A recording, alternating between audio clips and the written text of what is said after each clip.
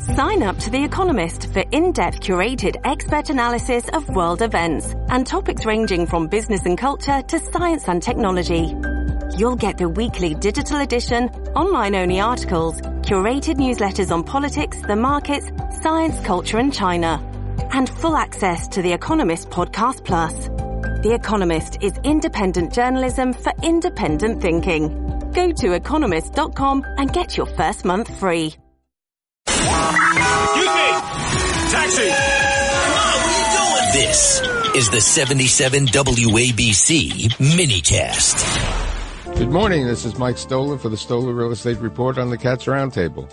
This morning I have probably one of the most active, well-respected real estate developers, consultants in the state of New Jersey, my friend Deb Tantliff, who is the founding principal of Tantum Real Estate. As opposed to me reading what Tantum Real Estate is, I'm going to ask Deb to tell me about it.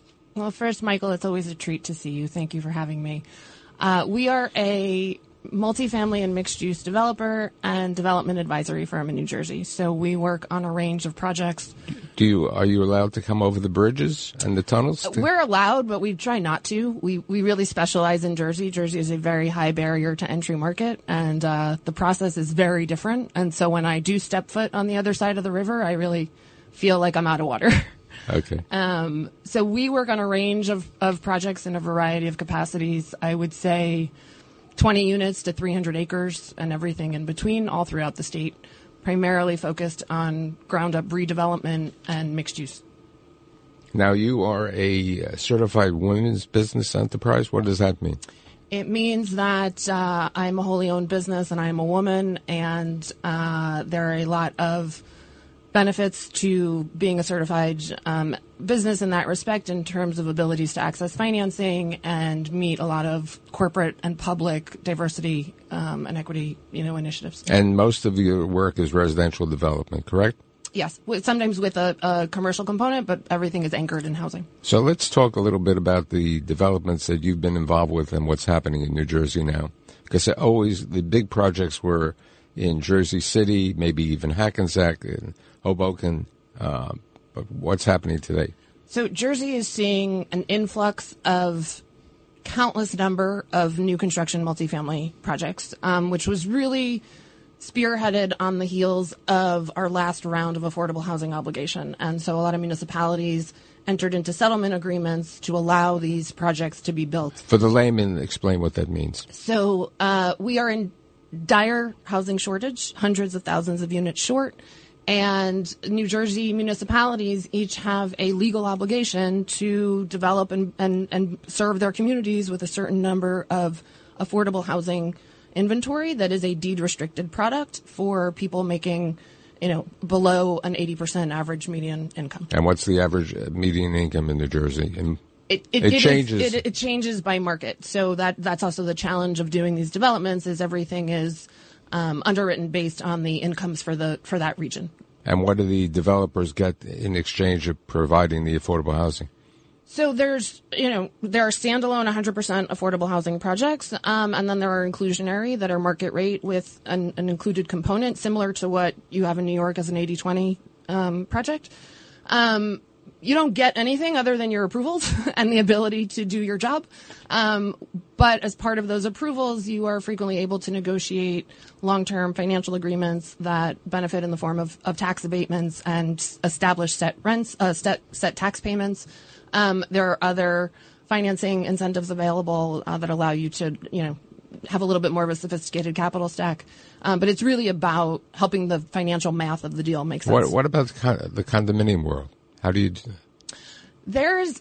There are pockets of condominium development in New Jersey. There is plenty of horizontal townhome and single-family development. The condominium products are a little more few and far between.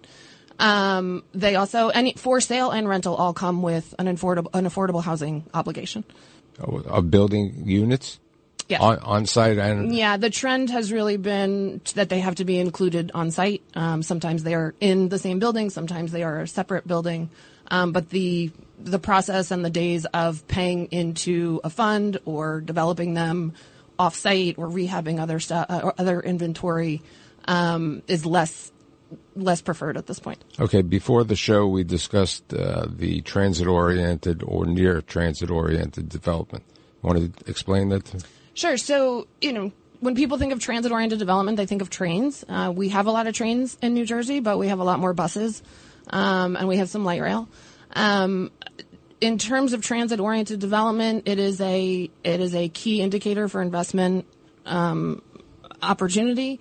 It is a opportunity to create critical mass. There is a good component of those transit-oriented development projects that actually benefit from their proximity and their transit network to bring people into Manhattan. But they are as much about intermodal opportunities and accessing Newark or Princeton or other corporate centers. But in New Jersey, as a mostly suburban state, it is really about creating critical mass around that mass transit. With regard to that, you've been not a proponent, or I'd say an advocate against parking requirements. You want to explain the parking requirements for residential? They're too high. That's the simplest explanation. Our state requirements require on average just shy of 2 parking spaces per unit, regardless if it's a studio or a 3-bedroom. That becomes the blend on your project. There are different ratios for each unit type, but on the average. And the reality is that we build too much parking because not everybody is buying those cars. They much prefer walkable communities and accessing their mass transit systems. And if we don't have to build as much parking, we can use the footprint for more housing, and we can use those dollars to build more housing as opposed to contributing to our housing crisis. And you can also reduce the rent on the properties. Absolutely. I'm involved with the real estate center at Rutgers, and we issued a white paper, and it shows that on average, if you eliminate and reduce your parking requirements, you could bring your rents down, 4 to 5%. I'd like to thank Deb Tantliff for being here, and I'll see you next week. Good to see you. Thank you for having me.